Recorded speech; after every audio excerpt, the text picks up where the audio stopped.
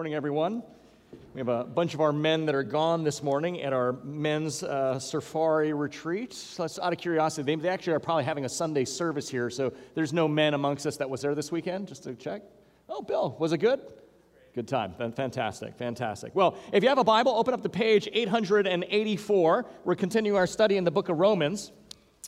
As you're turning there, so a couple months ago during March, it was a bit of a busy season, and we had missions conference coming up, and David Erickson was going to be doing the preaching. So I thought it'd be a good idea for me to take a couple days off during that week just to kind of relax a little bit and get some chores around the house that desperately needed to be done, taken care of. It turns out, though, that the Lord had different plans for me as I ended up spending that entire week on a week-long criminal trial over in the Newport court system, and I happened to be the jury foreman for the case. Now, yeah, that's just the way things go, right? Now, it had been about 20 years since I actually served in a jury, because typically when they find out that I'm clergy, they kind of let me go during the jury selection process, and I thought that was going to happen this time too, so my plans were not going to be derailed, but it came down to, no joke, between me and a Catholic bishop to be chosen. And this guy, this Catholic bishop showed up in the full clerical outfit. He had the cassock on, he had the mini cape, the cincture rope, and he was even sporting Jesus sandals. Now, I'm pretty convinced he probably wasn't real, because, I don't know Catholic bishops that dress like that every day walking around. And I kind of wanted to say, dude, are you just milking this because you know? Because I think what the attorneys thought was, hey, at least we got to have clergy, at least get the guy who wears jeans, okay? So I ended up becoming part of this jury that took up my entire week. Now, thankfully, the jury deliberations went really quickly because the charges against the defendant were absolutely clear. The evidence was so apparent and the guilt was undeniable. In fact, I thought, and I think the entire jury believed the same thing, there was either complete foolishness or complete arrogance that this trial even made it to court. The defendant had no merit to plead. He had no excuse to make. And all he could do was stand there silently as the law condemned him as guilty. Now, if you're a Christian and you're awake to the Christian worldview, you cannot help but to see it on display everywhere because it is. And as that morning, as I stood in the jury box delivering the verdict, I realized that there was really only one thing that was different between the defendant and myself. And that was the courtroom. You see, this defendant stood before an earthly court and an earthly judge. And one day I will stand in a court before a judge, but it won't be of earthly nature. It will be a heavenly court and a heavenly judge. In that way, that's the only difference between that man and everyone in this room as well. And like that man, we will have no merit to plead. We will have no excuse to make. The charges will be clear, the evidence apparent, and the guilt will be undeniable. I say that because that's exactly the message that we see here in Romans chapter 3, verses 9 through 20, and that's a passage we are going to study together this morning. If you've turned there, would you stand with me as I read these verses from God's Word? Paul writes this, Romans chapter 3, verse 9. What then? Are we Jews any better off? No, not at all. For we have already charged that all, both Jews and Greeks, are under sin. None is righteous. No, not one. No one understands. No one seeks for God. All have turned aside. Together they have become worthless. No one does good, not even one. Their throat is an open grave. They use their tongues to deceive. The venom of asps is under their lips. Their mouth is full of curses and bitterness. Their feet are swift to shed blood. In their paths are ruin and misery, and the way of peace they have not known. There is no fear of God before their eyes. Now we know that whatever the law says, it speaks to those who are under the law, so that every mouth may be stopped, and the whole world may be held accountable to God. For by works of the law, no human being will be justified in his sight, since through the law comes knowledge of sin. This is the word of the Lord. You may be seated. When I train men who are learning to preach, I typically ask them, give me the sermon in a sentence, right? Anyone can blather on for 30, 40 minutes, but you really know your passage when you can tell it to me in one single sentence. Sometimes I call it the 3 a.m. question. And what I mean is if I call you at 3 a.m., all groggy, whatever it might be, can you tell me in one sentence what your sermon is? It's a very helpful process. Well, as we've just heard, it's pretty easy to realize what the sermon in a sentence here is. You're a sinner, and you're condemned. What's the application? Repent, right? In some sense, that's the sermon. We could be done at this point. That's true. It doesn't take a rocket scientist to figure this out. The text is pretty clear. You do not require knowledge of the Greek. You don't need a Bible college degree to know what's happening here. In essence, Paul has been acting as a prosecuting attorney starting in chapter 1, verse 18. And here he's bringing his entire case and he's beginning to wrap it up. And he's making it all clear. And here's the charge right here in verse 9. The charge is all of humanity is under sin. And then what's he going to do as a prosecuting attorney in verses 10 through 12? He's going to present evidence of the charge seen negatively. Now, I don't mean by negatively, oh, that's bad. I mean in what's not happening. He's going to prove that evidence. And then in verses 13 to 18, he's going to give evidence of the charge that we're under sin seen positively. And I don't mean, oh, that's good. I mean, now what is happening? So I'm using negatively and positively slightly differently. And then finally in verses 19 to 20, he's going to deliver the verdict from the charge. And the verdict is, we are guilty. And so let's look at them one at a time. The charge against us. We are under sin, Paul says as he concludes this masterful argument for the last 2 chapters. All of humanity, the religious, the irreligious, the moral, the immoral, the Jew, the Gentile, everyone is under sin. Our passage this morning ends the argument, in effect, that Paul began in chapter 1, verse 18, and it answers a question that you may have asked when we looked at that. So flip over back to chapter 1, verse 18. This is what Paul writes. For the wrath of God is revealed from heaven against all ungodliness and unrighteousness of men, who by their unrighteousness suppress the truth. And the question we might have as we read that is, well, why? Why does humanity suppress the truth? Now, you might be tempted to say, well, it says right there in the text, by their unrighteousness. You see that right there. But that prepositional phrase describes the means or how humanity suppresses the truth. We suppress God's truth by simply engaging ourselves in a life of sin. You see, verse 18 of chapter 3, in one sense, that's the other bookend of what started in chapter 1, verse 18, really gives us the question. So look at chapter 3, verse 18. There is no fear of God before their eyes. So chapter 1, verse 18, Paul begins to make the argument. He ends it in chapter 3, verse 18, and he's saying relatively the same thing. By their unrighteousness, they suppress the truth. And now he tells us why. Because there is no fear of God in their eyes. Because as verse 9 says, humanity is under sin. So here's how the logic works. Chapter 3, verse 9. The charge. Humanity is under sin. As a result, verse 18, there is no fear of God in their eyes. As a result, chapter 1, verse 18, they will suppress the truth in their unrighteousness. And as of a result of that, therefore, the wrath of God is now coming to humanity. That's how the logic works in these 3 chapters put together.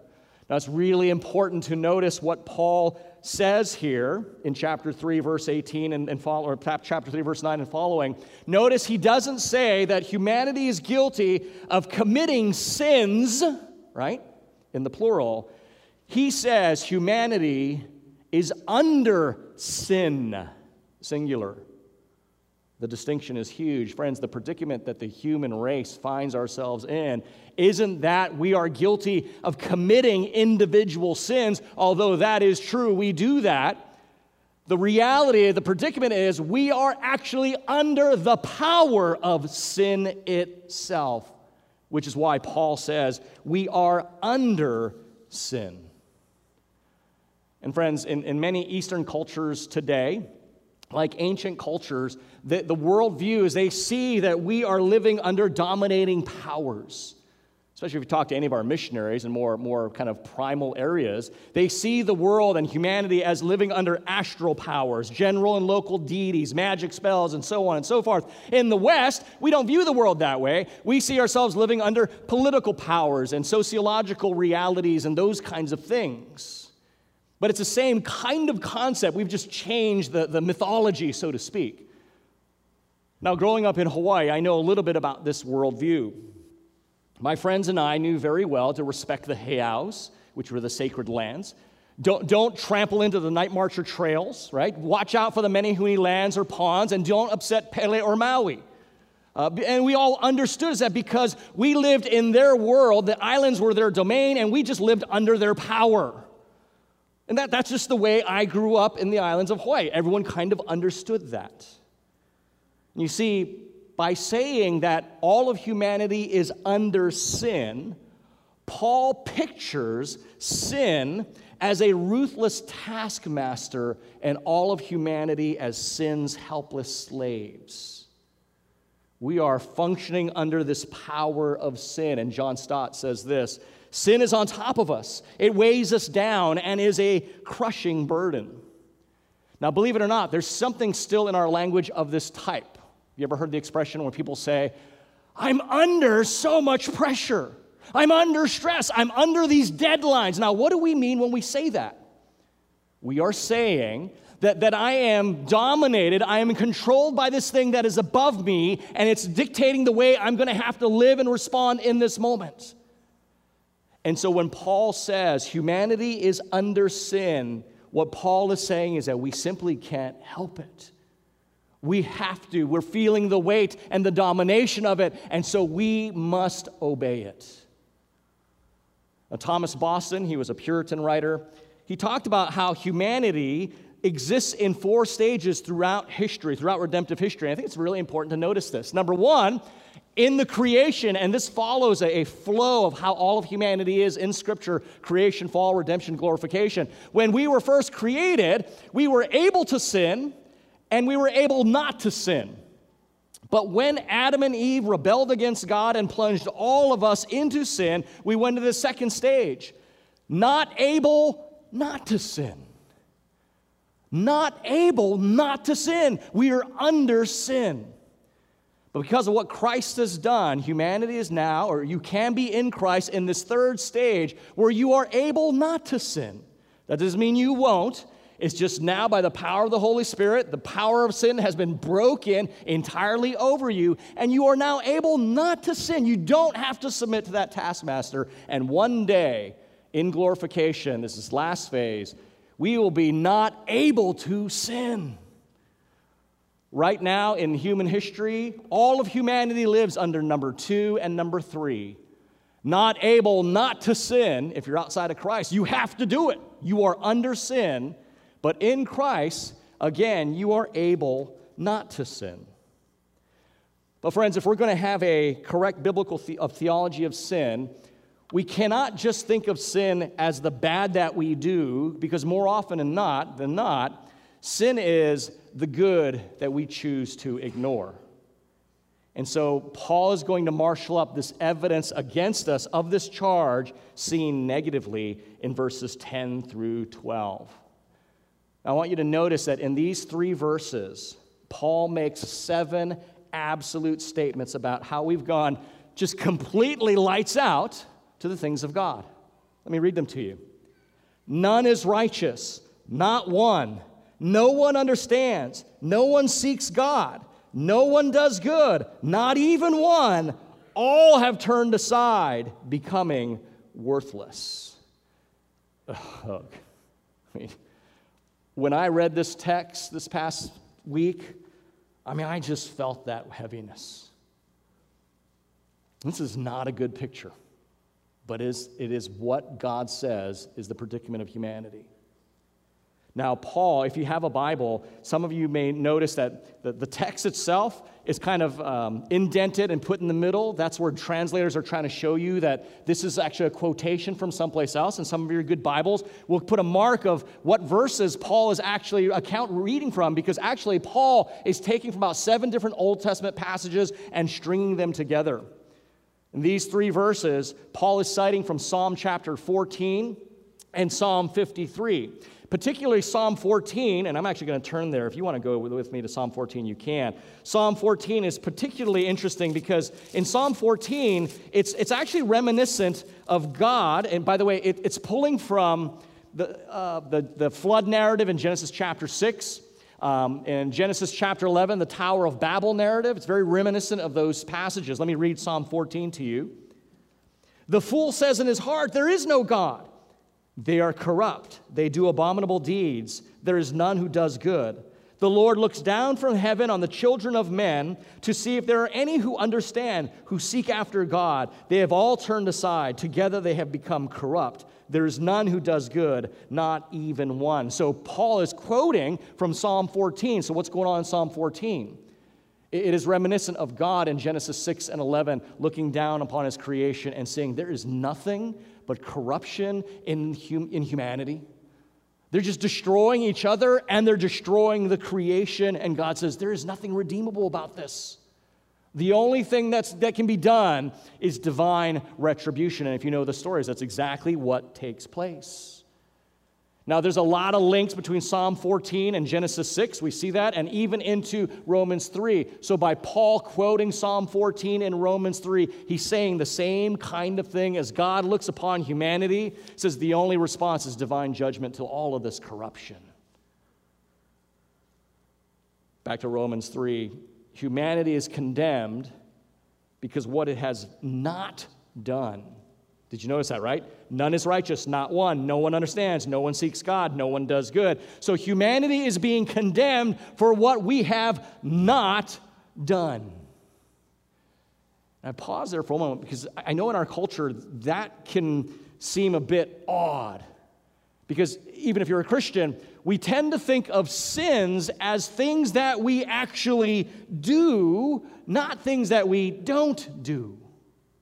But that's exactly what Romans 3, 10 through 12 is saying.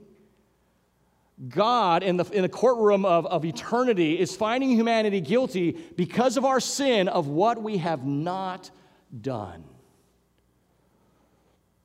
I was listening to a sermon jam. I found this on the web. Stop. I was listening to a sermon jam a few years ago. And a sermon jam is where a lot of these hip-hop artists have been taking great sermons and putting it to beats, and it's been fantastic. And I don't remember the name of the sermon, but John Piper answered the question of what is sin. Notice what he says about sin.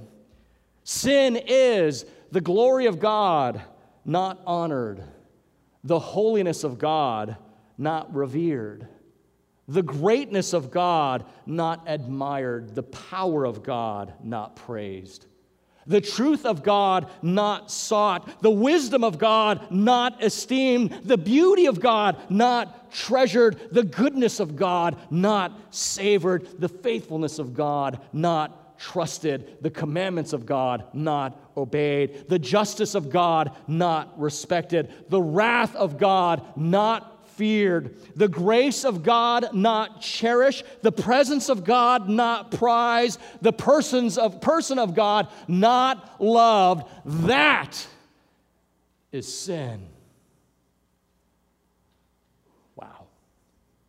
And Paul is saying that all of humanity, when it has turned from the very source of beauty, truth, and goodness, when it turned aside from God, and in verse 12 he says, we have become worthless. Friends, if we tend to think of sin, and maybe you're a Christian and you're sitting here thinking, I'm not really, I'm a sinner because I got to say that because that's what the Bible teaches, but I don't think I'm like a sinner, deserving of wrath, because you tend to think of the things that I don't murder, I don't do these kinds of things. But friends, are you not honoring God? Are you not reverencing Him? Are you not esteeming Him? Are you not treasuring Him? Are you not savoring Him? The Bible says on your sin. See, the charge against us is very clearly seen from this negative light. We are not doing the very thing we should be doing. But like any good attorney, Paul doesn't end there. It's not just what humanity is not doing, the negative. He also proves the charge against us in a positive sense. In other words, what we are doing. And we switch to verses 13 to 18. Now, as we go to these 6 verses, notice 2 sets of absolute comprehensive language describing one horrible reality here. One describes kind of the totality of human life, and the other is going to describe the end result of that path. So let me just read them to you. Here's the first one describing the totality of human life from verses 13 to 18. Paul talks about throats, tongues, lips, mouths, feet, and eyes. What's he talking about? He's talking about all that the human being kind of expresses from their mouth, the paths they walk on, and what they set before their eyes, the totality of human existence. And notice what he says is the end of all of that in these adjectives that he uses: grave, deception, venom, curses, bitterness, blood, ruin, and misery. And it all ends with the understatement of the century in verse 17, the way of peace they have not known. Wow. So what Paul is doing is he's describing human life, the things that come out of our mouths, from our heart, the paths that our feet walk on, the things we put before our eyes. And because we've turned aside from God and become worthless, the end result of that is all of this horrific language we see there. Friends, what this passage is describing, Romans chapter 3, verse 9 through 20, is what theologians have long since called the doctrine of total depravity. And this passage is one of the most explicit sections in Scripture on that topic, that doctrine. Right? You cannot read this text and simply say that mankind is generally good. No. God's word is painfully clear on this issue. You are not good. In fact, you are totally depraved. It's right here, literally in black and white. Last week, I was having this conversation with my dentist. It's just kind of conversations you have when you're a pastor. And he's of Hindu background, married to a Catholic, so he's raising their kids in, like, I guess, a compromise by sending them to a Christian church. And he says to me, and, we have this conversation a little bits and forth, and he's saying, I like religion, because religion tells us that we should be good because God made us good. All religions teach that. And, I'm sitting there, I said, no, stop. That's exactly the opposite of what Christianity teaches. And he's starting to look, he's like, what are you getting at? I said, no, the Bible actually teaches we're totally depraved. We are wicked to our core. We're not good at all. And he's like, well, no, wait a minute. No, religion is a good thing. I'm supporting what you do, Pastor. I said, no, we're not good. Why would you think we're good? He says, well, because we are good people. I said, let me ask you something. Why are you good? And he was just confused because here's a pastor convincing him that trying to be good is pointless. So he says, well, you be good because that's the best way you get along in life and with people. And I said, oh, okay, so at the end of the day, your good has a utilitarian value to get you what you want in life. So it's not about being good, it's about getting what you want. And once goodness stops getting you what you want, you will revert to being bad to get what you want. And he's like, well, that's not what I mean. I said, no, of course that's not what you mean, but isn't that why you're good? And when good stops getting you what you want, you will be bad, because in your heart, you're not good. Now, just a tip, don't talk like that to the person that's about to go in your mouth with a needle and pliers. And he actually said that. He's like, we're going to have a different conversation. The point simply is, the Bible does not teach that humanity is good. The Bible teaches we are depraved. Now, so I gave him my business card, so we got to follow up this conversation. Hopefully he'll follow up with me. So I want to be clear, though. When we talk about total depravity, it's not that we're saying, or the Bible is saying, that every single person is as bad as we could possibly be. The biblical teaching on total depravity isn't saying that everyone everywhere is consciously trying to be as bad as they possibly could, like we're walking around going, I'm going to steal candy from babies, and then I'm going to push an old lady into the street, man, I'm going to laugh walking away doing that. That's not what total depravity means. That's not the teaching of total depravity. J.I. Packer says this in his Concise Theology. We have it in the book spot. No one is as bad as they might be. On the other hand, no one is as good as they should be. Very true. Friends, the concept of total depravity means that there is not a single aspect of your humanity that isn't radically affected and twisted by sin. Sin's effect upon us is total in its extent, not necessarily in the degree. Does that make sense? Total depravity means that every aspect of your humanity is impacted by sin, including your intellect and your emotions. Now, in our culture, we have this weird relationship between intellect and emotions, head and heart. We kind of understand that. We kind of agree that, oh, your mind is bad, right? The way to blessing, and a lot of the religions teach us, is get away from your mind and go by your emotions, go by your feelings. And as an evangelical church, we tend to agree. We give feelings a pass, don't we? We tend to give what we feel about things a pass. How many times I've had people tell me, even though they're doing something completely wrong and against Scripture, but I feel this is right. I feel God wants me to do this.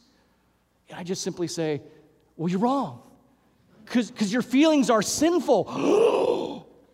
What? Would you say my feelings are wrong? That my feelings are sinful? No.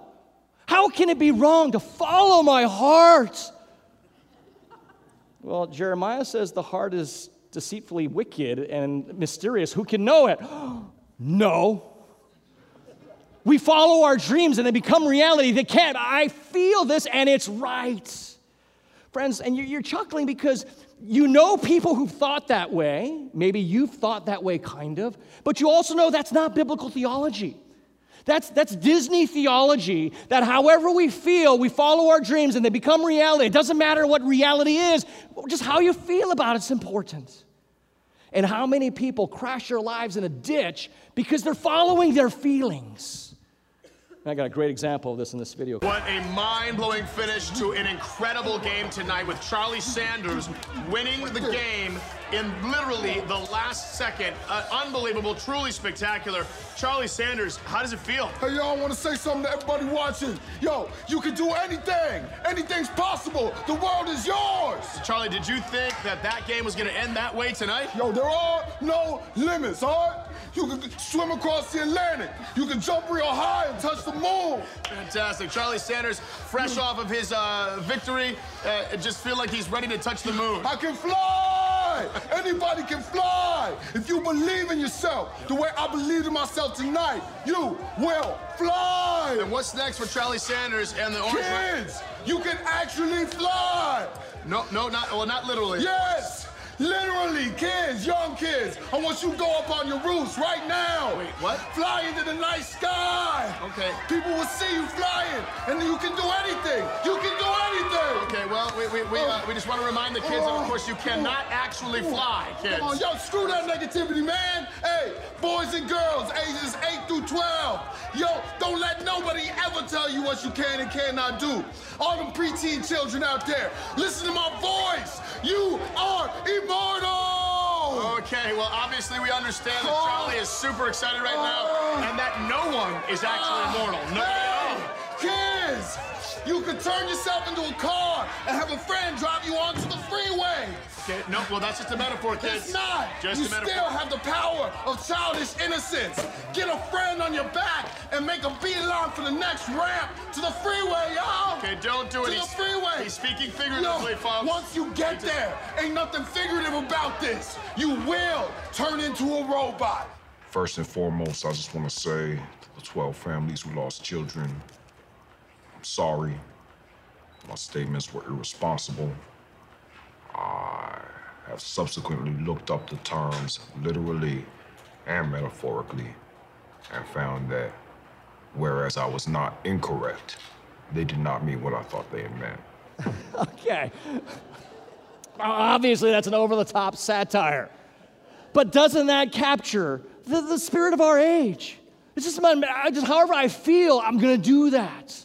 Friends, the doctrine of total depravity is a safeguard against that. It reminds us that there isn't a single aspect of our lives, intellectually, emotionally, relationally, that does not have to come under the lordship of Christ. Everything needs to be put under his lordship because sin has twisted us and has deformed us intellectually, relationally, even our desires, our hopes and dreams and values. We want to submit that to the lordship of Christ. And so, friends, don't just seek advice. Seek biblical, godly counsel in your life. Check out what the Word has to say about your circumstances. The boy that you're dating, the career that you're pursuing, the house that you're buying, the deal that you're closing, the friendship that you're starting. Everything and anything, God's Word is sufficient for you. Seek God. Don't become worthless. That is how you know the way of peace. You walk by his paths, which are spelled out in his word. And can I say, I am encouraged as one of the pastoral staff to be hearing more and more, hey, I want to seek counsel. Can we get together? And it's not on the back end because life has just crashed in a ditch because they've been living how they want to live, not thinking about the Word of God, and now there's consequences. It's actually on the front end. I want to know what God's Word says on this. Can we get together? And I'm getting more and more encouraged that we're happy to talk to people and help them out of the ditch. God's Word is powerful for that.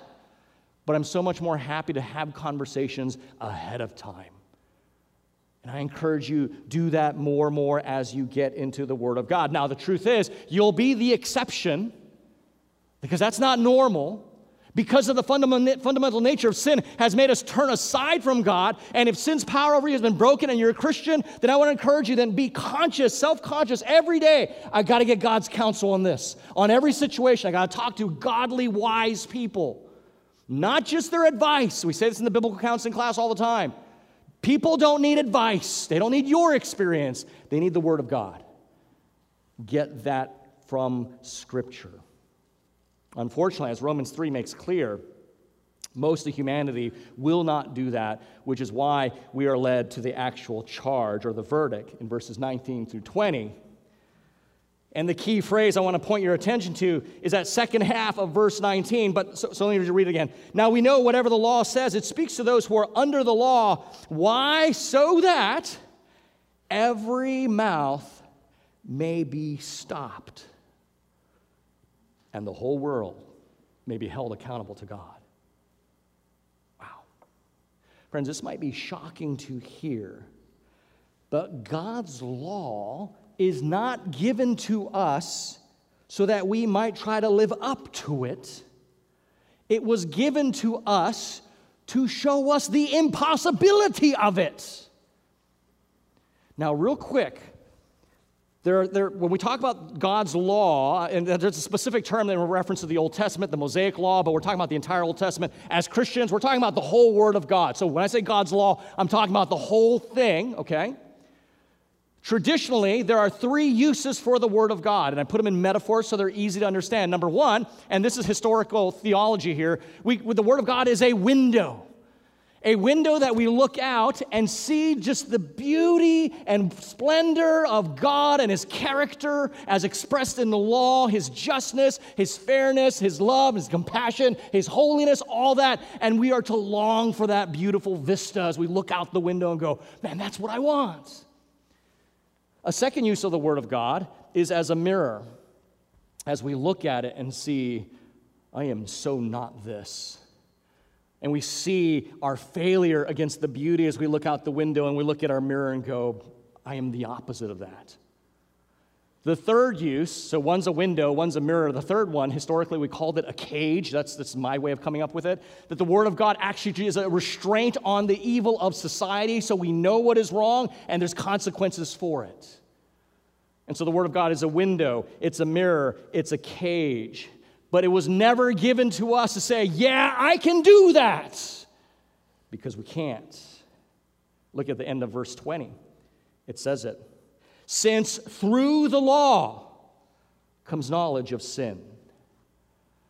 Friends, the reason the law of God will never justify sinners is precisely because the function of the law of God is to expose and condemn their sin. Put another way, morality is there to show you just how immoral you actually are. Now, if you've been at our church for a few years, you're familiar with the term legalist, right? Or antinomian, right? Legalist is that person who's trying to do everything according to the law. They're going to live their lives this way and make sure everyone lives just that certain way. And then there's an antinomian, which comes from the two Greek words that means no law at all. They're the people like, forget the rules. I'm going to do whatever I want. Everyone in this room is either a legalist or an antinomian. That's how it goes. Everyone in this room is one of those two things, but they're both relating to the law incorrectly. The legalist is trying to establish their self-righteousness through the law by obeying it. The antinomian is trying to establish their self-righteousness by just getting rid of the law. You see, one takes on the burden of the law wearily. The other one tries to cast it off. They're both looking at the law incorrectly. And we're all those people. We're one or the other, either a legalist or an antinomian. But the law wasn't intended to do those things. It wasn't intended to establish our righteousness. The law is a relentless taskmaster. And you're under sin, under the law. The goal isn't to try to please it, but to drive you to cry out for deliverance from it. Listen to Martin Luther. In his commentary in Galatians, I want to go to Galatians chapter 3. It was very insightful when he wrote this, so I think it'd be good to read it to you and then read his quote on it. Galatians chapter 3, verse 21 and 22. Paul writes this, "Is the law then contrary to the promises of God? Certainly not. For if the law had been given that could give life, then righteousness would indeed be by the law. But the Scripture imprisoned everything under sin, so that the promise by faith in Christ might be given to those who believe." This is what Luther wrote. The principal point of the law is to make men not better, but worse. That is to say, it showeth, Old English here, it showeth unto them their sin, that by the knowledge thereof they may be humbled, terrified, bruised, and broken, and by this means may be driven to seek grace, and so come to that blessed seed. He's talking about Christ.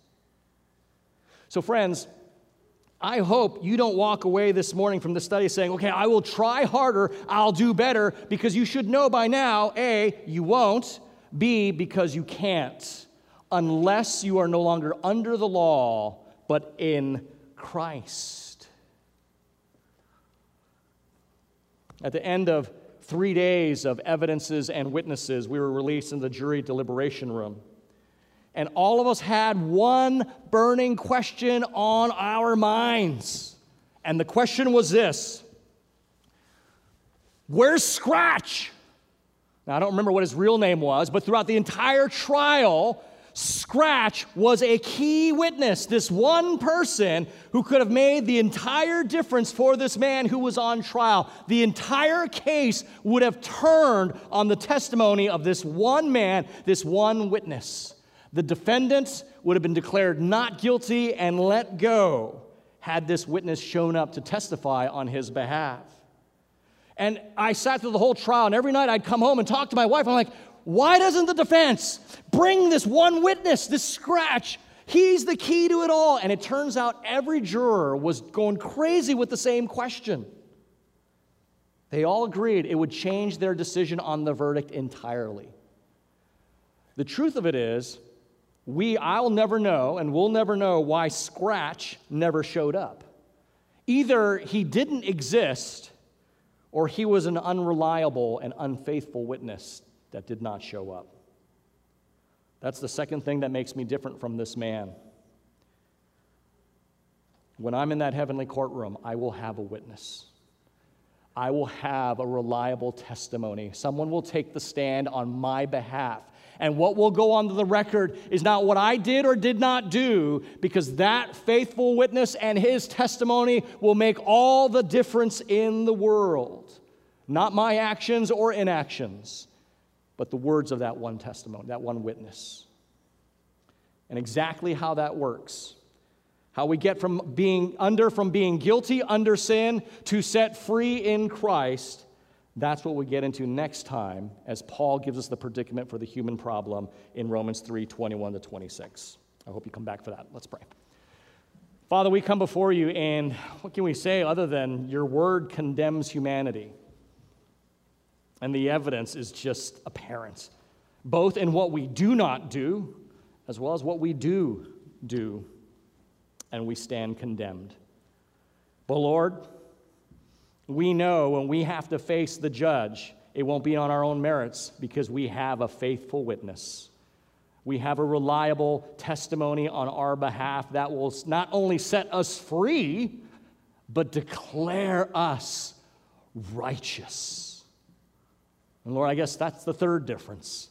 On that day, it's not just that I will be standing in a heavenly courtroom, not an earthly courtroom. I will have a faithful witness, and not only will I just be declared not guilty, but we will be declared righteous.